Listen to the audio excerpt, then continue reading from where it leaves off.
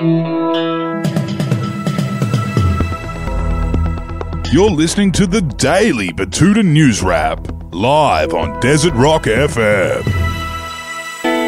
Hello, my name's Wendell Hussey, and you're listening to the Batuta Advocate's Daily News Wrap. Now, as I'm sure you're aware, things seem to be getting closer and closer to a total lockdown. Desert Rock FM and the Batuta Advocate newsroom in the Old City District are shut for the next little while as the Advocates team looks to keep contact at a bare minimum. So, for the foreseeable future, we'll be coming to you live from the Budgie Smuggler bedroom in some generic project home on the edge of the Batuta Heights. In these uncertain times, with things rapidly changing all the time, we'll be dropping a daily news wrap at the end of every traditional working day to get you up to speed on what's been happening around town, around the country, and around the world. So make sure to tune in. Alrighty, we'll kick off down in Sydney with one of our big stories. Rich people don't get coronavirus, confirms 20,000 brainless cunts on Bondi Beach on Friday arvo. Yeah, some interesting news for medical experts and health professionals fighting against COVID-19 in a sense, but the rest of the nation weren't impressed after photos circulated of Bondi Beach looking like it was the first day of summer on Friday afternoon. Despite the Prime Minister issuing urgent warnings about what not to do during the crisis, Australia's most attractive, wealthy and cultured citizens decided to completely ignore him in an effort to show them that the potentially fatal effects of COVID-19 don't affect them. The well-publicised photos resulted in a huge social media backlash, with the rest of the nation now asking every Bondi resident the age-old question, how dumb are you, cunt? While that question hasn't been answered yet, the state and federal governments have been forced to implement far tighter restrictions on Australian residents in an effort to make sure that people ensure a safe distance from one another to prevent the spread of the virus. So, thanks to the good people of the Bondi bubble, all restaurants and cafes are now takeaway only. Pubs, registered and licensed clubs, nightclubs, casinos, cinemas, gyms, indoor sporting venues, indoor churches and other places of worship have all been forced to close today, completely fucking over a giant group of people relying on those places to stay open so they can pay rent and put food on the table.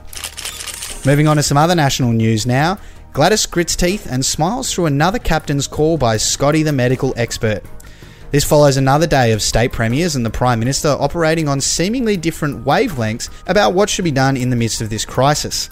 Speaking at a press conference down in Sydney today, the New South Wales Premier followed in the footsteps of her Victorian counterpart Daniel Andrews and announced that all parents that can should be keeping their children away from schools to prevent the spread of the virus.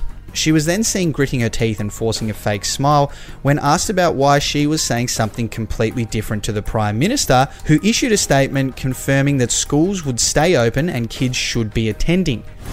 Oh, he said that, did he? Interesting. Well, that's not what we're saying, said Berejiklian, as if they didn't all have a video conference last night to discuss these sorts of things. She then said, can someone tell Scott that we need a uniform set of guidelines for people to follow so they aren't getting confused? So hopefully we'll get that soon.